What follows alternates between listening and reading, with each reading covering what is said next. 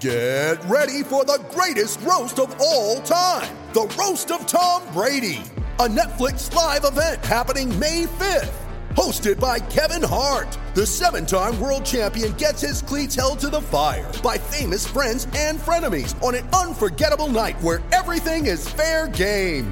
Tune in on May 5th at 5 p.m. Pacific time for the Roast of Tom Brady, live only on Netflix. You ready? Showtime. On May 3rd, summer starts with The Fall Guy. Let's do it later. Let's drink a spicy margarita. Make some bad decisions. Yes! Audiences are falling in love with the most entertaining film of the year. Fall Guy. Fall Guy? Fall guy. That's what the poster said. See Ryan Gosling and Emily Blunt in the movie critics say exists to make you happy. Trying to make it out? Nope. Because I don't either. It's not what I'm into right now. What are you into? Talking. Yeah. The Fall Guy. Only in theaters May 3rd. Rated PG-13. When you need mealtime inspiration, it's worth shopping Kroger, where you'll find over 30,000 mouth-watering choices that excite your inner foodie. And no matter what tasty choice you make, you'll enjoy our everyday low prices, plus extra ways to save, like digital coupons worth over $600 each week. You can also save up to $1 off per gallon at the pump with fuel points. More savings and more inspiring flavors make shopping Kroger worth it every time. Kroger, fresh for everyone. Fuel restrictions apply. Thanks for downloading another episode of the Attacking Scrum podcast. Once again, it is time for a guest to join me and to choose their Dream 15. This week it is Scrum 5 presenter and of course presenter of Premier Sports, Ross Harries, and making his second appearance on the show. We caught up with Ross last summer and he was great fun to chat to then, and he's got such a great knowledge of not only Welsh rugby but world rugby that we thought he'd be a fantastic addition to come on and pick his Dream 15, and so it proved. Great guy to chat to, and very, very knowledgeable bloke too. So big thanks to Ross for coming on. Really enjoyed recording these and I hope you've enjoyed listening to them too. And we've got some more great guests lined up for you. As I think I mentioned last week, Charlie Morgan will be joining us. That episode, it will be out next week. I've already recorded that one. And he's a great guy. Again, very knowledgeable on all eras of rugby and kind of fantastic analytical brain. He's a really good guy to chat to. So you'll hopefully enjoy that one too. And we're hoping to get Phil Davis on soon as well, of course, former Llanelli and Wales second row coach at Leeds, Cardiff and Llanelli. So looking forward to chatting to Phil. As always, big thanks to our sponsors at So Coffee Trades, and if you want to get your hands on some great coffee and support a young Welsh business, you can do that at socoffeetrades.co.uk. Right, thanks for listening and enjoy the show.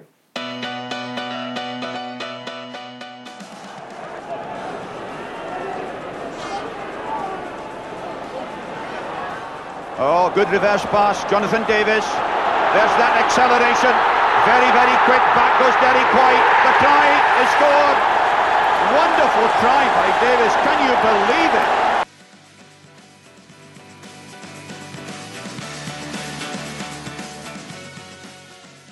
Welcome to another episode of Dream 15 by the Attacking Scrum.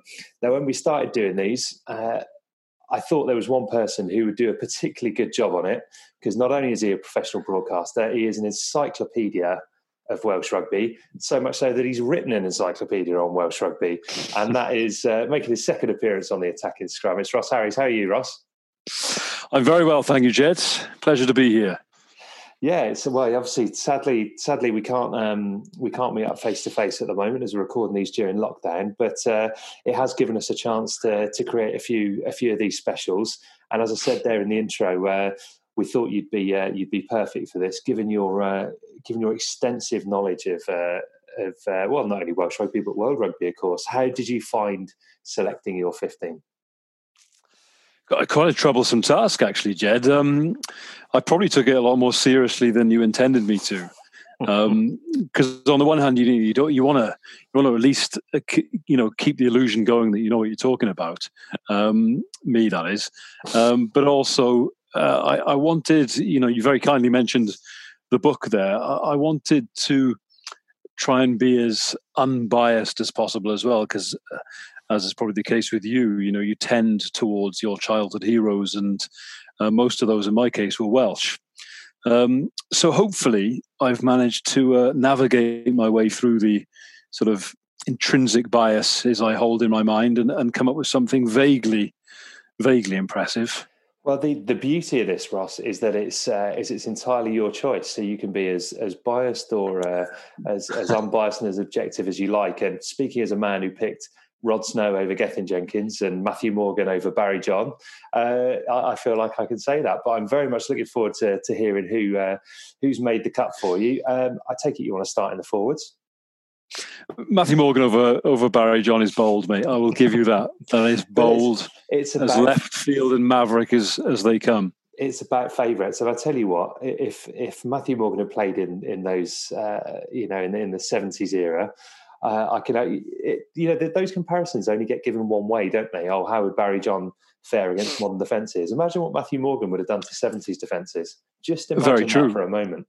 He just got. And the only thing he gets criticised for, he gets criticised for his defence, doesn't he? But Barry John never made a tackle in his career, so you're absolutely right. There we go. I'll stick to my guns on that one.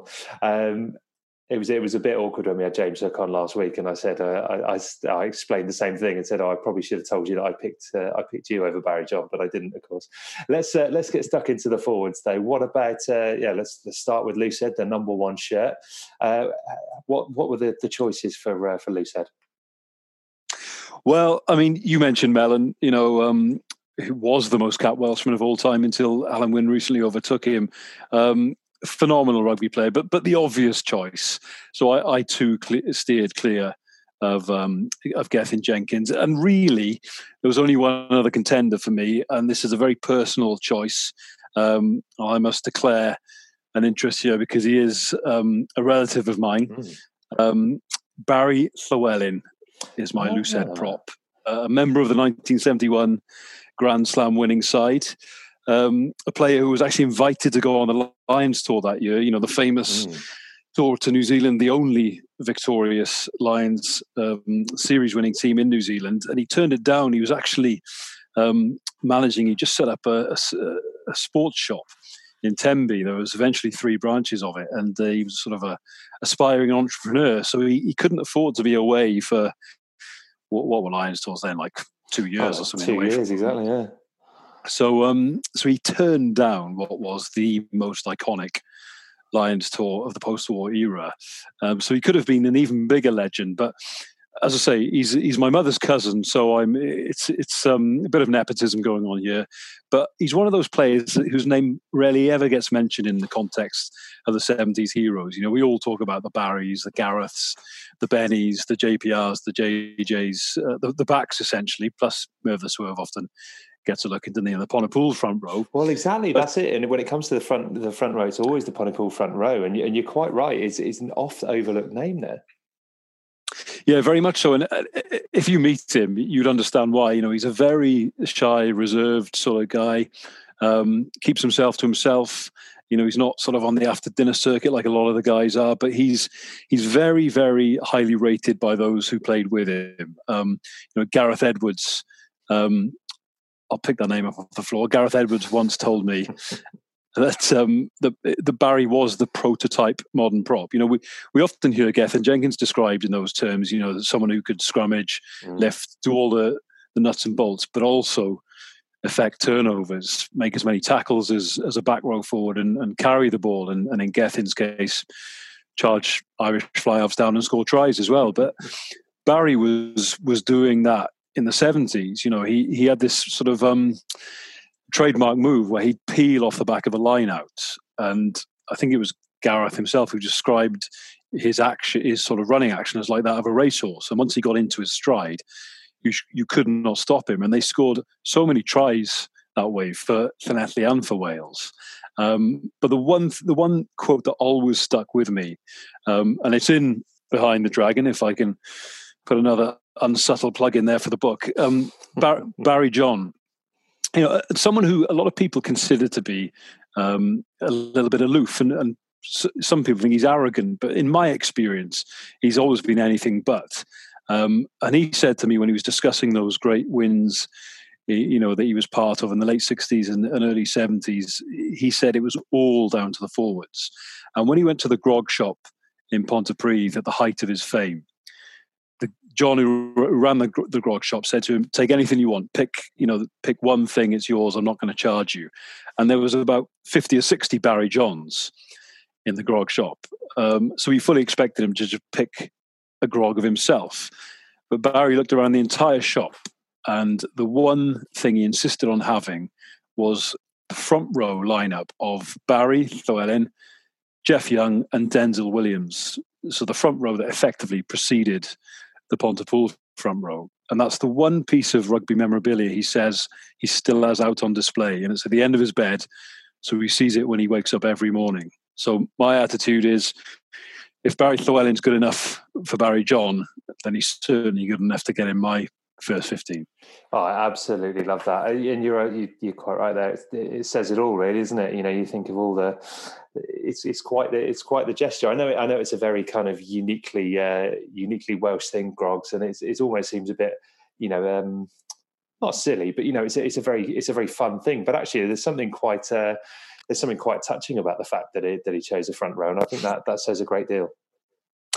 Yeah, love that. Like I say, a lot of people perceive Barry John to be, all about the glory and all about himself. But I just thought that was a very humble thing to say, that his genius was effectively down to the fact that you had this grizzled, gnarly pack of forwards, several of whom were completely, uncelebrated in the grander scheme of things, providing him with the ball and the platform for him to weave his magic. That's beautiful. Right, well, Barry Llewellyn at 1 it is. So let's move on to hooker. So hooker, again, quite a few contenders, but I've gone for Uncle Fester, the raging Irishman Keith Wood, largely because of his heroics on the 97 Lions tour. I mean, he was magnificent for Ireland, as you know, and I just thought on that Lions tour, as part of a completely unfancied, mobile, smallish front row along with Tom Smith and Wallace, he just transformed the way that series unfolded. Everyone talks about the Jerry Guscott drop goal and Scott Gibbs' man of the series performance, but the selection of that front row was bold in the extreme when you consider, and they were coming up against monsters like Os Durant, who they were conceding several stones and several inches in height to. And I just thought, his industry, his effervescence, his attitude to the game was brilliant, and just one of rugby's great characters as well. I think that I'm sure you're the same as me, Ross, but that tour holds a particularly special place in people's hearts, in no small part down to living with the Lions as well, because I think you got to see, and obviously Keith Wood's antics on there, great, obviously a great lad on tour, but you got to see the emotion behind everything, and you saw what a hugely influential character he was on and off the pitch, and just what a fantastic leader he was. He wasn't captaining the side, but was every inch the leader that you need to go and win a tour in South Africa. Yeah, absolutely. And you're right, he wasn't captaining the side, but he had a leader's presence. He was one of the leaders, the most vocal guys on that tour. And yeah, just a great bloke. There's a personal reason for this as well. The first time I presented Ireland against Wales on the BBC from the Aviva Stadium, he was the pundit that day alongside Jiffy, and it was the first time I'd done a gig from the Aviva Stadium, so I didn't know my way around like I do around the Welsh stadiums. And I think I'd been in Athlone on the Friday night doing the under-20s. I had to fly back straight after the test match on the Saturday to do Scrum 5 on the Sunday, so my head was kind of all scrambled, and I was trying to get my head around 3 different programs and 3 different running orders and stuff. And he was just the perfect gent to me that day. He showed me around the stadium, showed me where the tunnel was and where our position was, and he was just so calm and collected and a perfect gentleman. So from a personal point of view, I got a lot of time for Keith Wood, as well as just admiring him as a rugby player growing up. Yeah, I think that always goes a long way. The other thing I would say, with a Lions hat on, and this I think is overlooked because the series that followed South Africa was obviously a lot tougher, but he was completely phenomenal in Australia 4 years later. So in fact, I think dropping a goal himself, if memory serves me correctly. he was tremendous, wasn't he, in that series? Him and Tom Smith actually did those 2 tours, didn't they?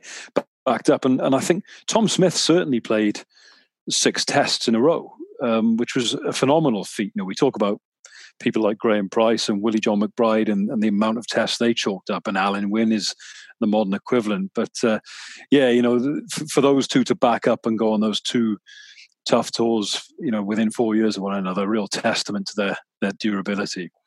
Oh, absolutely. Right. Who's in the running to complete the front row then? Well, it probably won't surprise you to hear that I'm going for the bomb, the big man. Is there another book to plug here as well, Ross? Well, now you mentioned it, you know, I wasn't going to bring it up, but I worked with Adam on his autobiography, Adam Jones, a few years back, and I had great fun doing it because he's a fantastic bloke. He's a good mate of mine, and you know, again, one of rugby's great characters, very droll, very dry. You know, a lot brighter than people perhaps realise. So we had great fun, you know, putting that book together. And you know, he's got a fantastic story to tell. He's a fly half trapped in a tight head props body. One piece of trivia that always amazes people whenever I bring this up is that he is the reigning top point scorer for points in a single game for Abercrave, his village club. Because when he was growing up, he was the place kicker.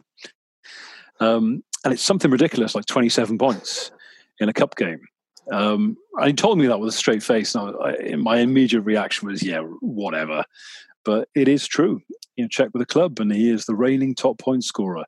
But, you know, far and away beyond that, he proved himself to be, after, let's face it, you know, some challenges in that Wales jersey when Steve Hansen was subbing him off after 30 minutes, and he had, you know, a fairly well publicised battle with his weight, and that was, we dedicated a whole chapter of the book to that because it was a defining part of his career. But then to move away from that to that period, you know, when he was literally the cornerstone of that Welsh pack, you know, won 3 Grand Slams. You know, at that point there were only 6 Welsh players in history to have won 3 Grand Slams, and 3 of them were Gareth, Gerald, and JPR. So he's in pretty esteemed company there. So once he got that 3 jersey and made it his own, he could not be budged. And until they changed the scrummaging laws, he was, you know, probably the world's best at that hit and chase scrummaging technique, and he destroyed so many loose heads during that period. Oh, yeah, you're absolutely right. I mean, he is the complete package when you're selecting a side like this, because he's brought so much joy. He's brought so much joy to Welsh rugby fans with his performances in a red jersey. Again, if you're an Ospreys fan or even a Cardiff fan, actually, you know, he's put in some monster performances in all of those shirts. But he's got the character that goes with it. To, you know, if this is kind of like Desert Island Discs, because that's quite obviously where I stole the idea from. Then he's never heard of it. he's your Beethoven's Fifth, isn't he? You know, he's your absolute gimme. That it's so hard to look beyond him, because he's just an all-time great.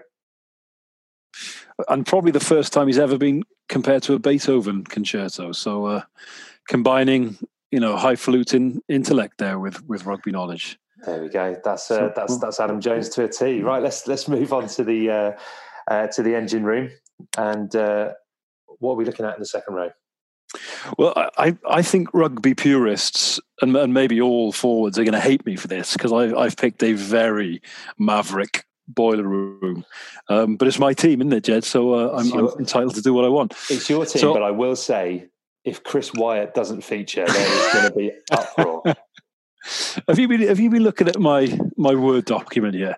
No, I've not. But I do remember, obviously, having read the book and the chat we had. We did, didn't we? I could see the look in your eyes when you talked about the One Man Riot. Well, you're absolutely right. The One Man Riot was one of the first names on my team sheet, and if he wasn't going down on it anyway, he certainly would have after the weekend, because for those listening to this who live in Wales, BBC Wales showed the 99 Wembley win against England on the weekend in all its glory. And so I watched that in its entirety. And everyone remembers Scott Gibbs, obviously, and the Rodber challenge on Chaves and all those critical moments, and the Neil Jenkins conversion when the whole stadium went silent, and all those kind of, iconic, historic moments. But what I'd forgotten was just how good Chris Wyatt was in that game. He was an absolute beast, doing all the things that we know he was capable of. Such an athletic line-out jumper, so quick. He played sevens. He was quick enough to be in sevens rugby. But also, there was one play that just summarised it for me. Johnny Wilkinson, in full flight, heading towards the try line, and Wyatt hunted him down, full reach, scragged him, brought him to ground. One of those perfect tackles, slid down, arms around the legs, brought him to ground, straight back up on his feet, round through the gate, and forced the turnover, won a penalty. So in the space of what must have been, 5-6 seconds, he did everything right in one fluid movement. And I just thought, for all the off-field reasons he's getting in my team, on the field, he was an absolute beast of a player. And it still beggars belief, looking back, that he never got to go on a Lions tour. Unbelievable. It does. And I don't know off the top of my head how many caps. You might know this, Ross, but it felt like because it'd been such a troublesome position for Wales, and particularly at line-out time, for such a long period of time. And then Chris Wyatt came along and seemed to solve those problems in the early Graham Henry era. And he did, he's, I don't know, I'd say it's about 30 odd caps he has for Wales. I don't know, it may be more, but it was astonishing to think he could have. It felt like he could have been 100 capper, if things had been slightly different. And I do include the off the field stuff in that, perhaps. Yeah, genius. I mean, if this team's going on tour, you need good tourists, and I think in Keith, Wood, and certainly in the one man right, we've got some very good tourists already in this pack. So he'd probably be picked on that alone. And as I think we discussed on the last time, he used to rock up to the Vale when Wales first started using the Vale as their training base. Everyone else would turn up with their, a couple of wheelie suitcases with weeks worth of provisions and clothes. He would turn up with a used Tesco carrier bag with 2 bottles of full fat Coke and about 60 cigarettes, and that was it.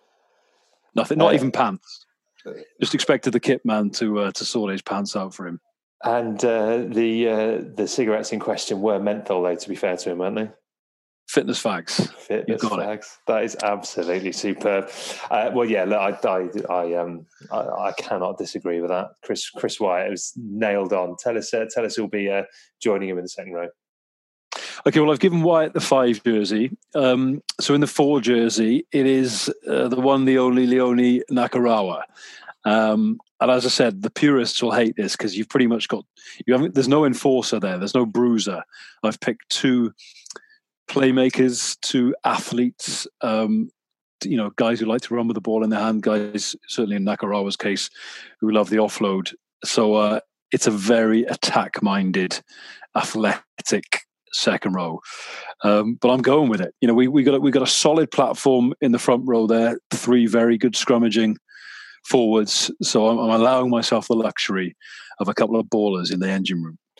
Well, I think you've got that, but also I think Wyatt had a certain degree of grunt about him, as well as being, as well as having the athletic stuff, and particularly in his 30s. I was going to say towards the end of his career, but in his 30s, he still played for another 10 years after that. I think Wyatt has a bit of underrated grit in there. But Nakarawa, I mean, in an era where we kind of look back longingly at previous generations for the entertainment factor. Nakarawa is pure box office, isn't he? It doesn't matter what number he's got on his back. Totally. I was actually up at in Manchester for the last round of the Heineken Cup this year for Sale against Glasgow, and it was his first game back for Glasgow after he'd returned early from his French sojourn, and people were wondering, whether he was going to fit back into the Glasgow fold or whether he'd take a little while to get back into the rhythm of that style of rugby. And I might be remembering it wrong, but he certainly scored a try, and it seemed to be within moments of him coming on the pitch. And it was just one of those moments where you realise class is permanent. This guy was an absolute hero in Glasgow before he left, and he's just come back and slotted right back in like he's never been away. And yeah, he is just a joy to watch, isn't it? It's a cliche, but see a guy, what is he, 6'7", with that massive goose step and those ludicrous offloads, not just kind of out the back of his hand in the tackle, but basketball style over the top and round the back. And we had Ben Ryan on as a regular Scrum 5 guest during the World Cup. And we did, because BBC didn't have the rights, we couldn't show the highlights because it was ITV's rights. So we had to come up with inventive ways of getting around that. And we sort of followed the old fantasy football model of reenactments for a while. And Ben Ryan did a offloading masterclass where we used some academy kids from a local team. And he just talked us through some of the offloads in Nakarawa's repertoire.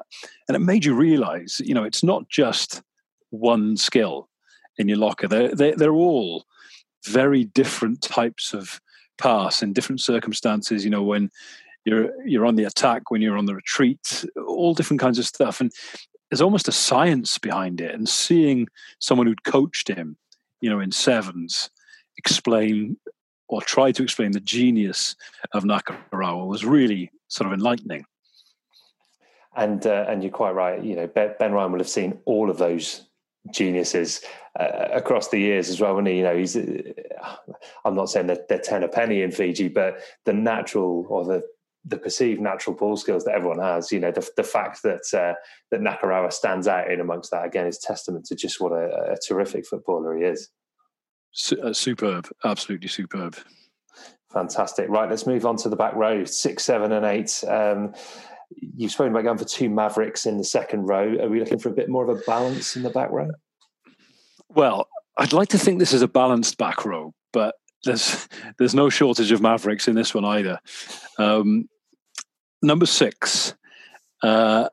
I little think about this, and there were a few contenders, but I kept going back to this one guy who I could not leave out, and that's Mark Perigo. Another bona fide Maverick legend of the game. You know why.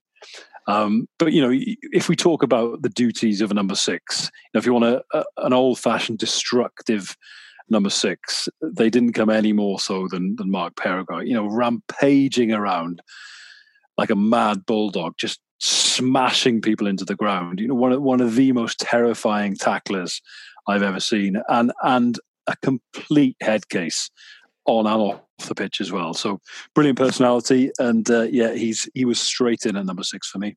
Well, yeah, and you're quite right. Of course, in number 6s, you quite like to have a tree chopper in there. Mark Perigo, a man who famously quite happily trained with an axe in his hand, so that's probably quite fitting there. Yeah, and you're not the first person to pick him either. Actually, that's he's certainly a. Oh, really? Yeah. So Dan, our regular co-host, who was the very first person to pick his side, picked Mark Perigo and picked him as his captain as well. And I'd pay good money to hear a Mark Perigo team talk. That is some degree of hero worship to have him as your captain as well. He'd surely be too maverick to be a captain. I remember. I think it was Scott Quinnell or Gareth Llewellyn who told me that he, when Alan Davis came in to coach Wales, he brought in psychometric testing, and all of the players had to do a psychometric test, and they all came back, and they showed a graph. And they were all kind of clustered in the same sort of area. There'd be minor variations in people's personalities, but by and large, they were all of a relatively similar personality type. So there were about 35 dots, all loosely in the same part of the graph. And then there was just one random dot out on its own, nowhere near anyone else, in the kind of area reserved for, psychopaths and serial killers. And that apparently was Mark Perigo. I wouldn't want it any other way. That's exactly the part of the spectrum I'd like him to be on. Fantastic. Yeah, I think unique is the word, isn't it? It certainly is. Right. What about open side then? Well, see, this is one where I could have easily given in to sort of nationalistic leanings or patriotic leanings, because there's so many amazing Welsh ones, aren't there? And Sam Warburton, nothing needs to be said about his achievements. Double Lions captain, Grand Slam winner, championship winner, and the kind of bloke as well who, I find this really impressive. He hasn't changed a bit. I've seen other players whose personalities have changed. They become more withdrawn when they get the responsibility of captaincy and the scrutiny that comes with it. Often they're scarred by the negative experiences, but he hasn't changed one bit from the first time I met him as a sort of fairly callow but determined 18-year-old right through to the present day. Nugget's another, probably more my generation, and a colleague of mine for years as well. So, he's a good mate and was a phenomenal player. Well, I just thought I'd be accused of a lazy selection. So while those two, are definitely in the wider squad, I've gone for another total maverick in Josh Cromfeld. Oh, yes, what a choice. The blues harmonica playing surfer dude, again, square peg in a round hole. And the kind of guy, I just loved him because you looked at him and you almost didn't think he'd be a rugby player. It was almost like you couldn't imagine him training en masse with everyone else because that's not the way he seemed to live his life. He seemed to live on the margins, and I just imagined him spending all his spare time surfing, playing harmonica and guitar around the campfire, and then just bowling up at the game with an hour to spare and be a man of the match every week.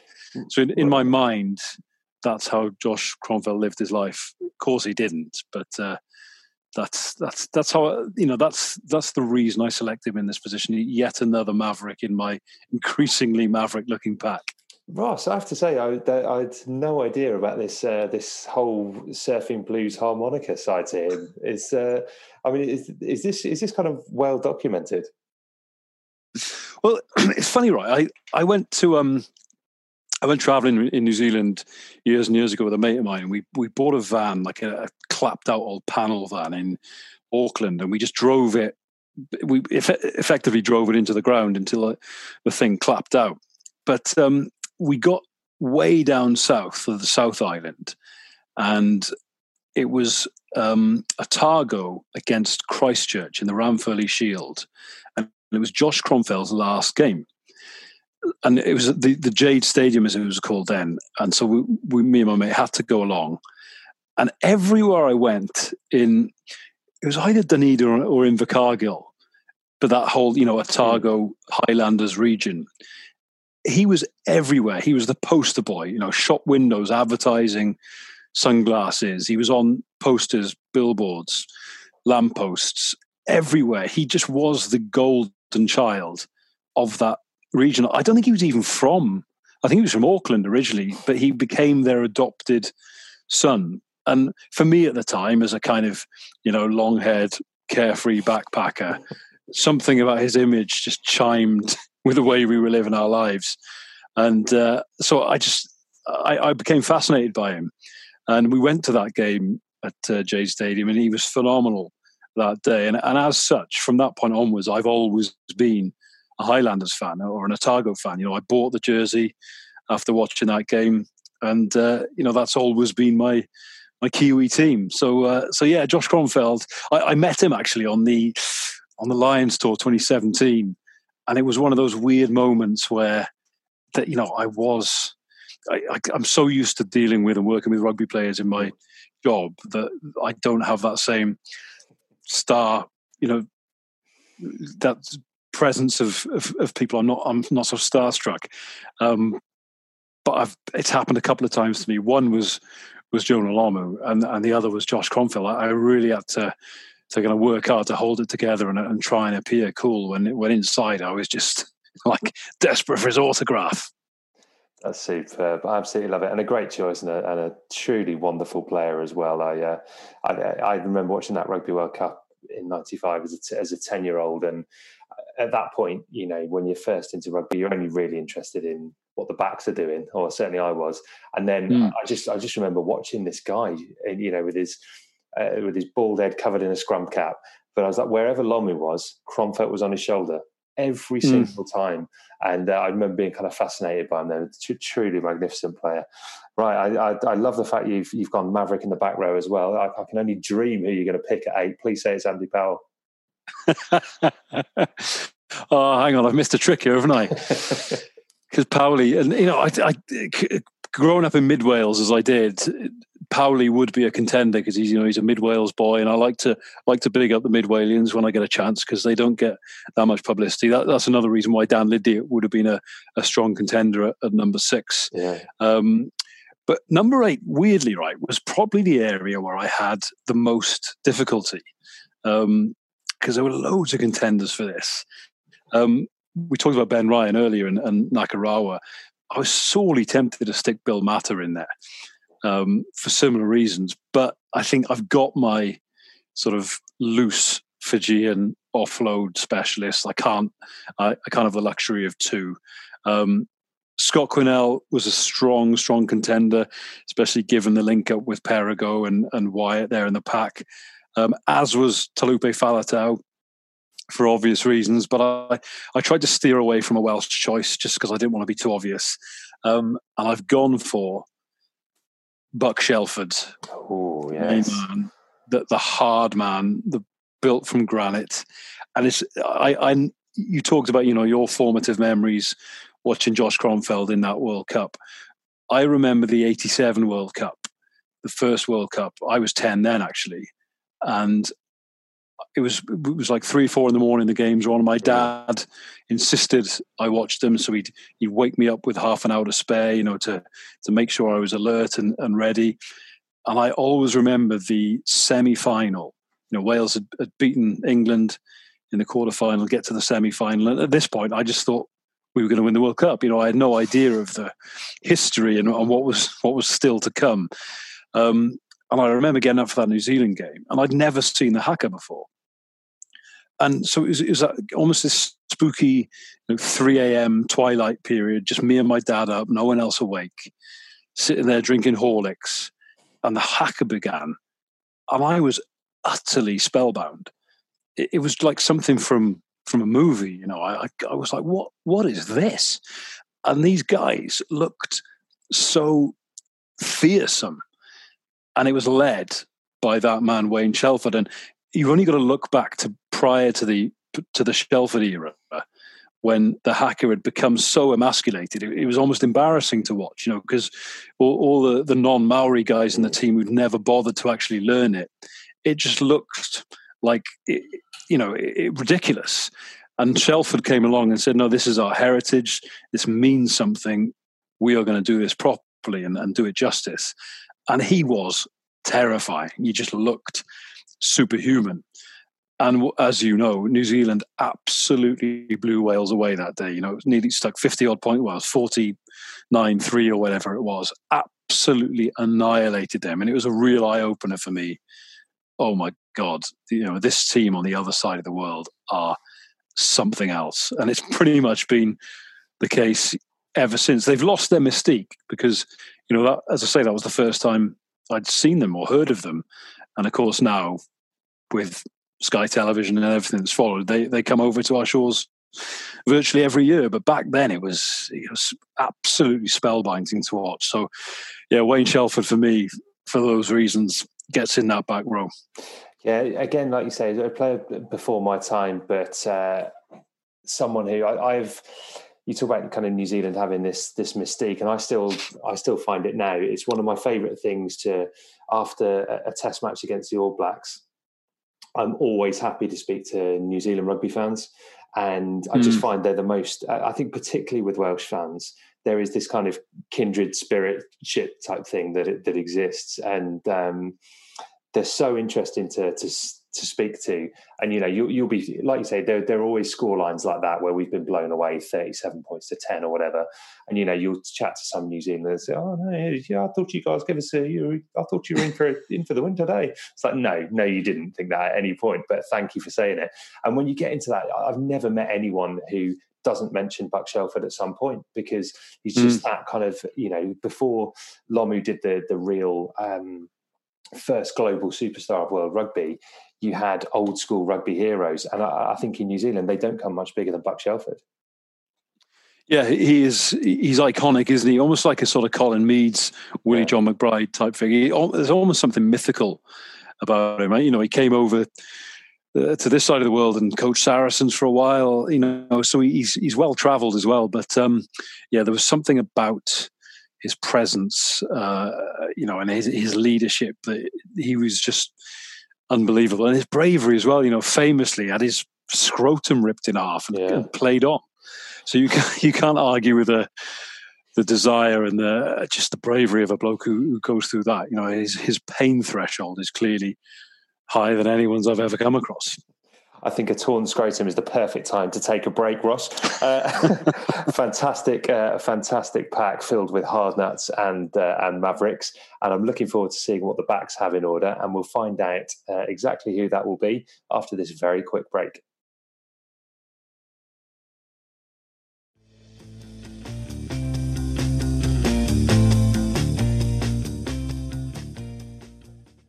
Time now, Ross, for you to take a look at the back line. It's a thoroughly entertaining walk through the forwards. But talk us through who was in the running for the halfbacks. Again, Jed, it's difficult to look beyond your kind of Welsh childhood heroes because, again, like Seven, we've been blessed with so many quality nines over the years. You know, the likes of Gareth Edwards, obviously, Brynmore Williams, Chico Hopkins.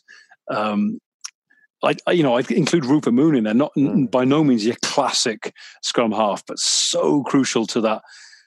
You know, I grew up watching Llanelli on the terraces at Stradey Park, and he was so critical as captain to that side that won the double and beat the Wallabies in the 92-93 season. You know, his personality, larger than life, and that brilliant partnership with Colin Stevens. So I'd include him in there, even though he's not your classic purist scrum half, but. The one who definitely has it for me, and we go back to that 87 World Cup era we were just talking about, Robert Jones. Legend of a bloke, legend of a player. And he was in an era where, you know, Di Bishop was considered one of the best scrum halves in the world who wasn't getting a sniff in Wales because his face didn't fit. And there was definitely people up at Pontypool and in the Gwent Valleys who thought he should have been playing at 9 for Wales. But for me, you couldn't argue with Robert Jones, you know, a real classic scrum half, beautiful, crisp pass off either hand, and just one of the most skillful players, you know, worked so hard at his game. A friend of mine who was a Swansea supporter, and he used to go down and just watch him warming up and practicing his passing, rifling balls off both hands, you know, and the target would often be miles away. The accuracy and the slickness of that pass were phenomenal. And he played in a Welsh backline of that era that had so many talented footballers in it. And again, a bit like I mentioned Nugget earlier, he's become a good mate of mine just because we worked together so much during Scrum 5, and he has a fantastic bloke, great company off the pitch, great to have a pint with and share a few stories, and yeah, he was in. It was an easy choice, really. Yeah, again, it's very interesting with Rob Jones that, like you say, that kind of that 80s era side that you know, huge chunks of that back line went to play. Huge chunks of that side went to play league, and what was a very promising side became somewhat decimated. And he played for such a long period of time, Rob Jones, didn't he? And he saw kind of all kinds of changes outside him and all kinds of changes in the management, but he was always very much a dependable figure within that. And like you say, a classic scrum half, great service, and actually quite his kicking game was something that that would be very in keeping with the modern era. You know, that kick from the base of the scrum was something that he had to a T. Well, they pretty much beat England. I think it was 89, the year after the Triple Crown, purely because Rob Jones just kicked the leather off the ball and pinned them back. You know, they couldn't get a foothold in the game, and you could argue England had the better side that year. But yeah, just for the tactical nous of Robert Jones, and he was obviously hard as nails because he pretty much beat up Nick Farr-Jones in 89 on that Lions tour. Fantastic scrap that is, isn't it? Again, iconic bit of footage that. Good stuff and a fine choice. Who is in the running for outside half? I'm at the stage now. I'm looking at combinations. So I think it's got to be Jiffy. It's got to be Jiffy, because that partnership for Wales, you know, in an era where often there wasn't much to celebrate, the two of them together in tandem, you know, they looked quite similar. They had the same mullet. At one point, they had the same kind of Swansea, Gwendryth Valley moustache. They just worked in tandem. They were almost telepathic understanding with one another. You know, similar of stature, quite diminutive players, elusive players. But you know, Jiffy on his day, I did chuck in Colin Stevens.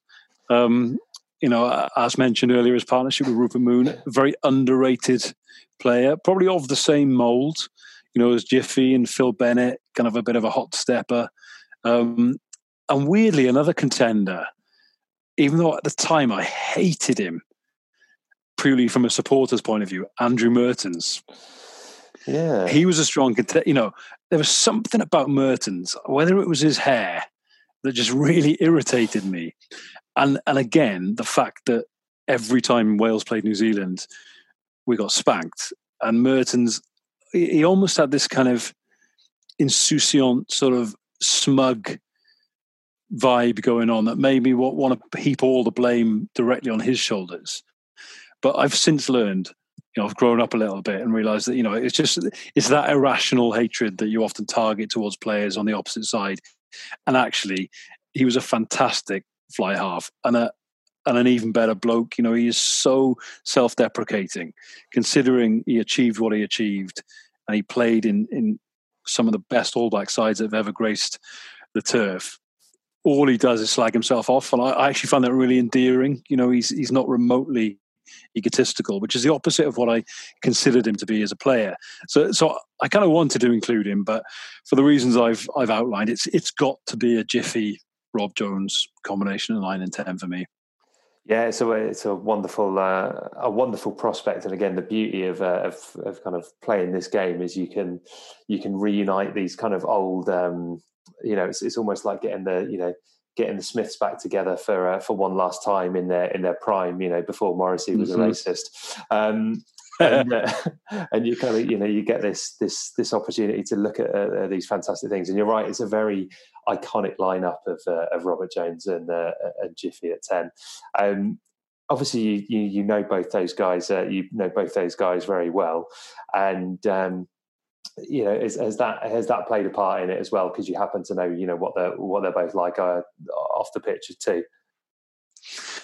You know, I'd probably have picked them anyway if I never met them in my life, because that probably is for me, that was my earliest rugby memories of being on the terraces at Stradey Park.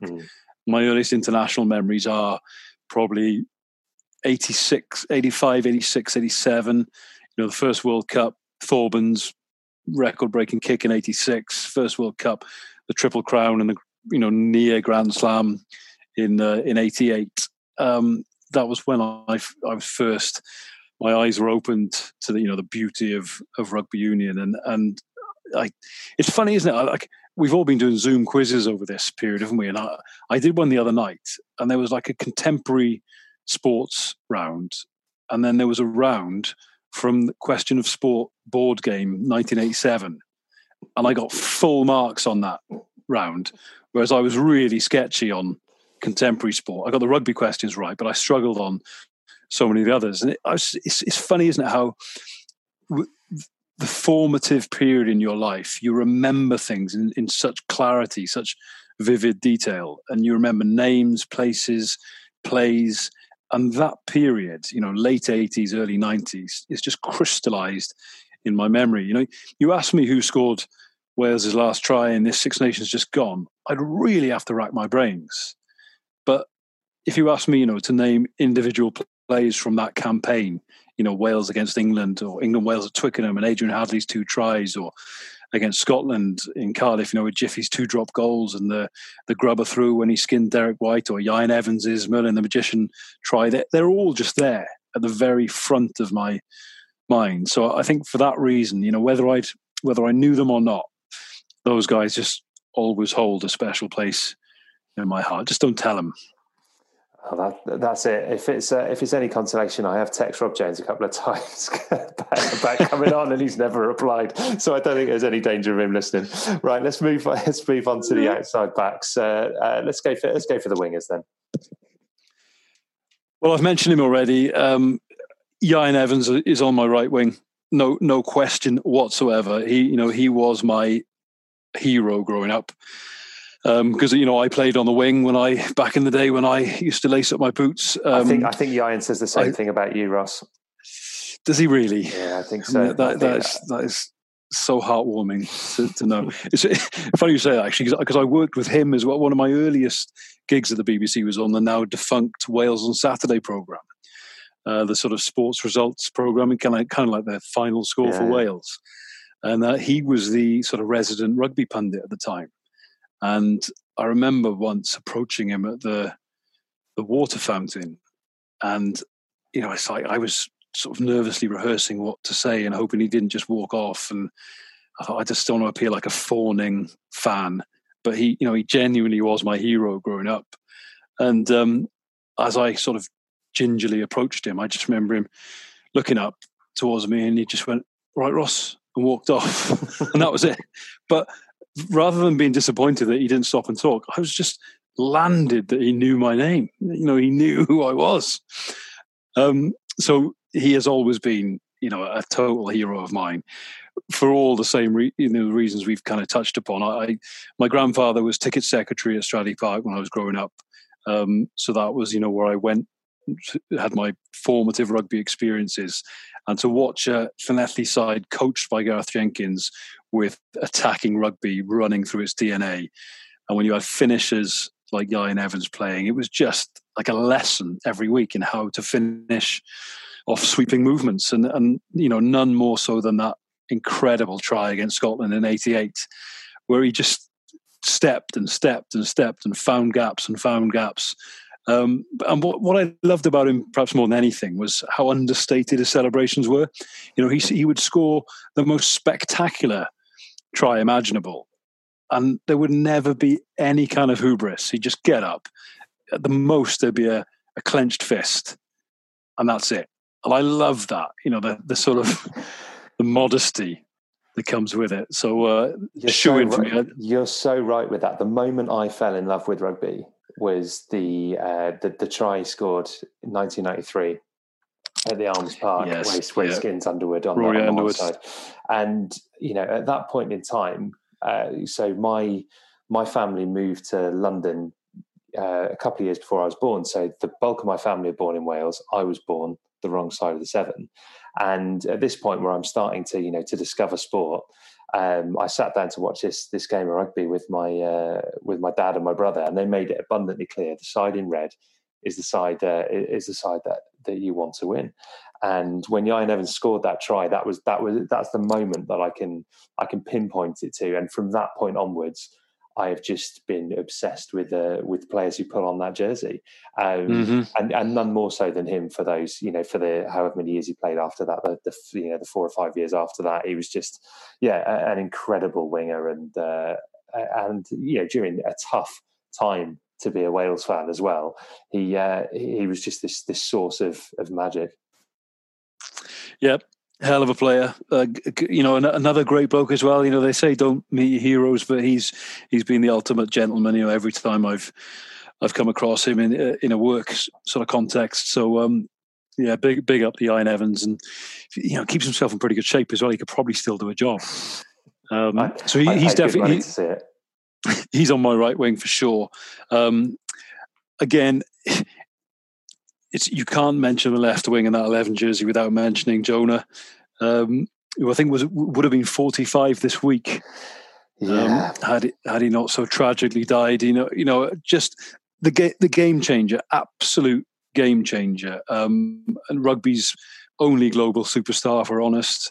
That World Cup was just out of this world, and it was actually quite scary, wasn't it? Because at that point in time, he was so much bigger and stronger and more powerful than anyone else.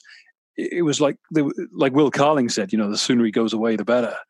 Because it just didn't seem like there was any way of stopping him. And obviously, the longer rugby was professional and the more time players spent in gyms, he no longer was as unique. I mean, physiologically, he was still one of the most gifted players to play the game. So I'm loath not to pick Lomu. But again, I don't want to be too obvious. And the other contenders for me are both New Zealanders. One, I talk about being on the terraces at Stradey, and I forget exactly when this was. I think it was like early to mid 90s when New Zealand still played their tour matches against the clubs. And I remember going down to Stradey Park and with my dad, and New Zealand would come into town, and I'd been raised on the folklore of 9-3, 1972. Obviously, with my mum's cousin having played in that game, that was a very, very obvious touch point for me. And in my sort of young, naive ways, I went along to Stradey Park on this occasion thinking, I'm going to see history repeat itself. And we got absolutely thumped that day. And I was on the side of the pitch where Wayne Proctor was marking Jeff Wilson. And now, like I say, looking back on some of those other games I've mentioned, I remember everything in crystal clarity. All I can remember about that day is just seeing this shock of blonde hair just flashing past me every 10, 15 minutes. I think he scored 4 tries that day, Jeff Wilson. He was just an absolute tour de force. Every time he got the ball on the wing, his combination of pace, footwork, strength and vision, knowing where the try line was unparalleled. And poor old Wayne Proctor, I think it was Wayne Proctor, he just had one of those days where he was chasing shadows all afternoon. Ironically, I remember Jeff Wilson as having this shock of blonde hair. He's totally bald now, so that's long gone. But and he's a very accomplished presenter over in New Zealand now as well. Is that right? Oh. Yeah, very much so. He sort of fronts up the coverage there. Did so on the Lions tour. So him and Lomu were right up there. But I've gone for someone who perhaps didn't get the same credit that those do. Although very, very talented and celebrated player in his own right. Dougie Howlett is going to be my left winger. Yes, what a player! Just absolute Rolls Royce of a player, and he reminds me of someone like Federer. In tennis, he never looked flustered. He never seemed to sweat, never seemed tired. You never saw him with his hands on his knees, taking gulpfuls of air. He just always seemed to be almost serene. He'd float around the pitch. He'd always seem to be in the right place at the right time. He had the kind of work ethic of like a Chris Ashton, chasing, always following where the ball was going rather than sticking out on his wing. But he never seemed tired. He kept on going, this engine purring, scored some fantastic tries. So even though he doesn't have maybe the pulling power of a Lomu or a Wilson, for me, Dougie Howlett's getting in my side. Yeah, a beautiful, beautiful player. Right, what about the centres? Well, I've gone for another combination, and we're going back to 97 into South Africa, if we may. Just got to have. I've got to have Gibbs and Guscott. Just the dream combination. I caught up with Jerry the other day actually for something else I've been working on recently, and he was saying that him and Gibbs had a telepathy that he didn't have with Carling. Guscott and Carling was so long celebrated as that English centre partnership that won those Grand Slams in the early 90s. And the assumption was, that they were they had the ultimate chemistry. But Jerry was saying actually with Scott, there was something magical there that they knew what the other one was going to do before he did it. And the way they were so different, but they blended so well. That's the beauty of a midfield partnership that clicks, isn't it?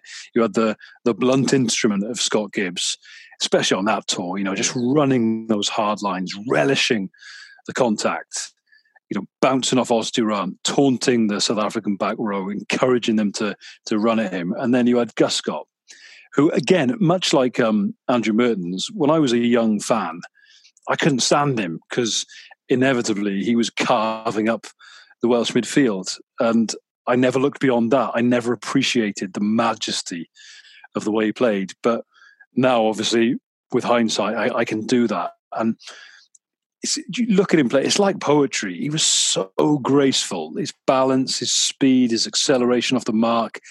And he had the full box of tricks. You know, he could probably have been a professional footballer. He was such a talented ball player.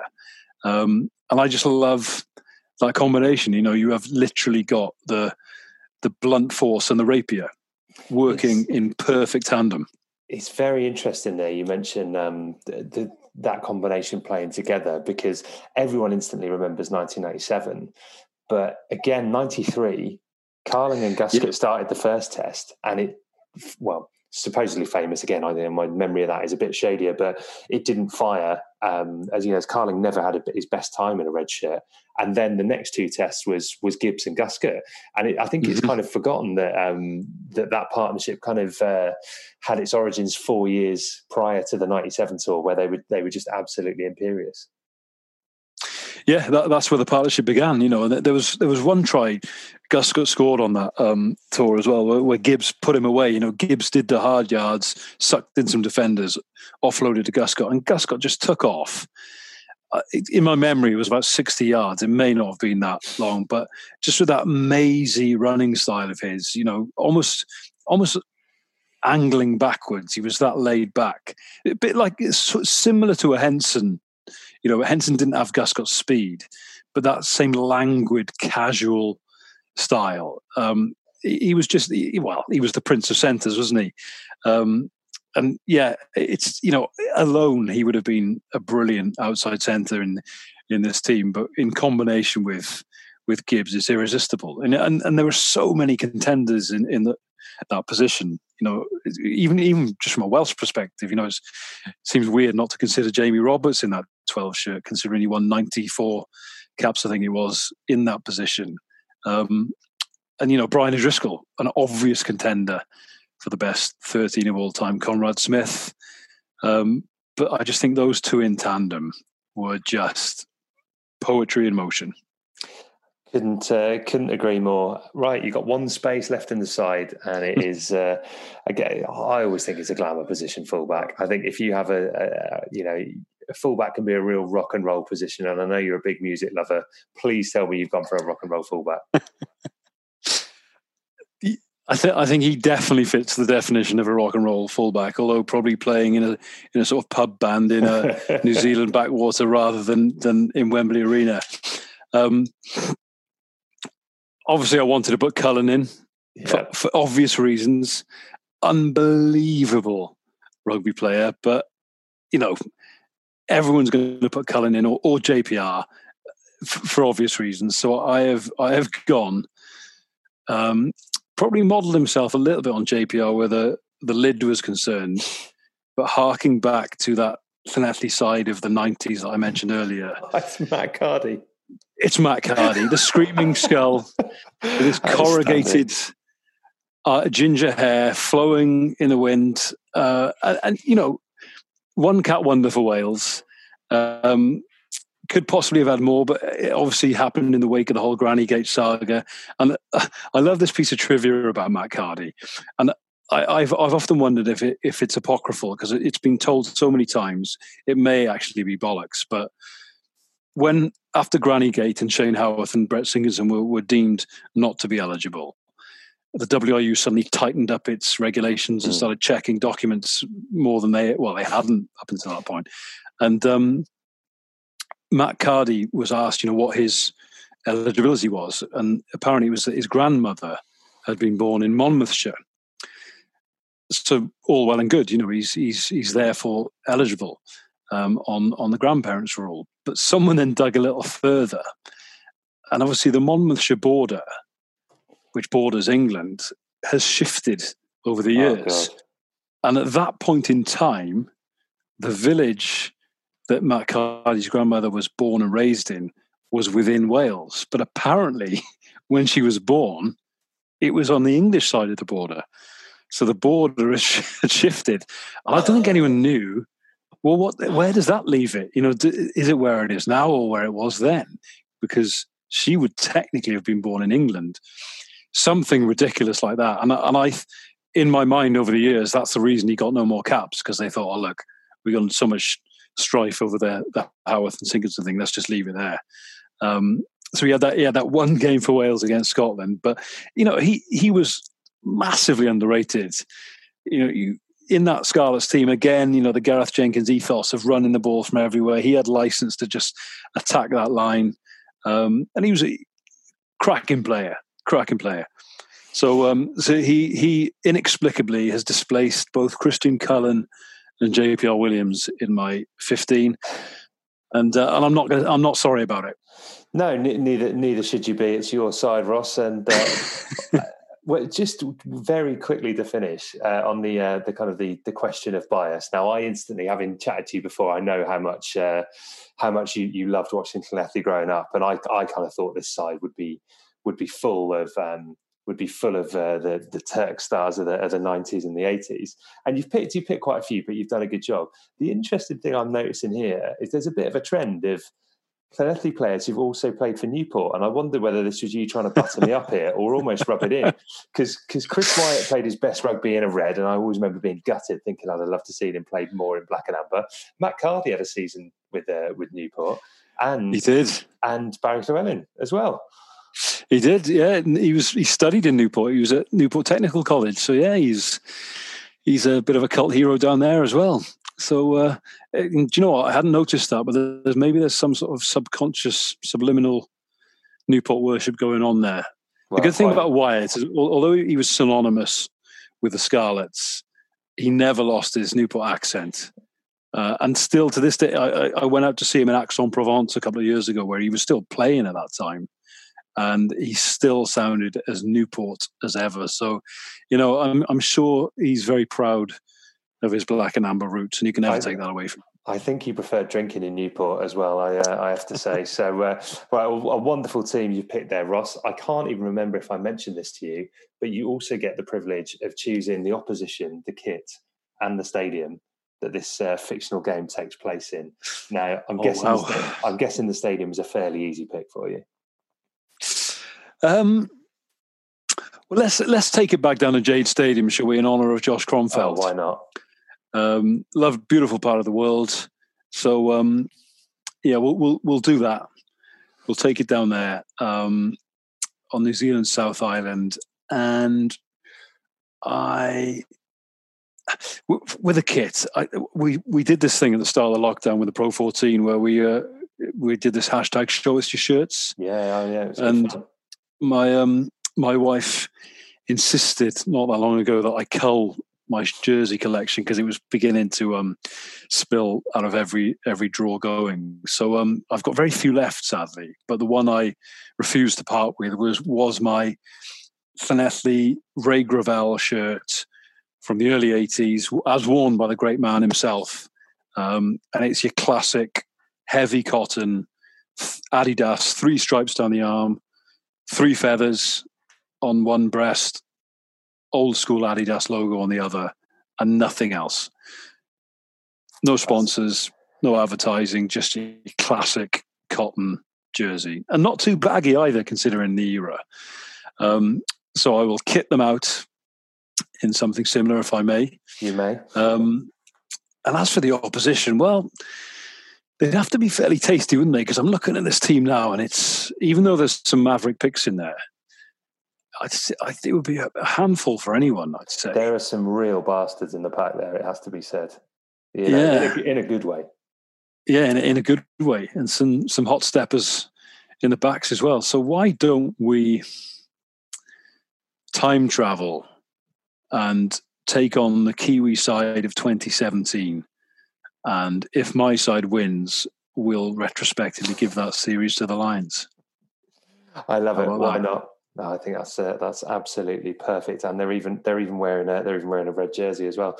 Ross, it's been an absolute pleasure to chat to you again. Thanks very much for picking your Dream 15, and yeah, as you mentioned, this wasn't a shameless plug fest, but I've read both those books and they are fantastic. So if anyone listening wants to find a way to alleviate a bit of boredom during the lockdown, you could do a lot worse than looking out for Ross's books.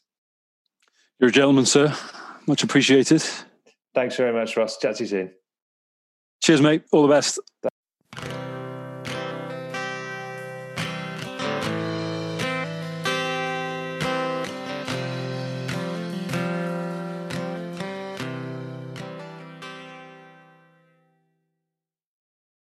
Sports Social Podcast Network.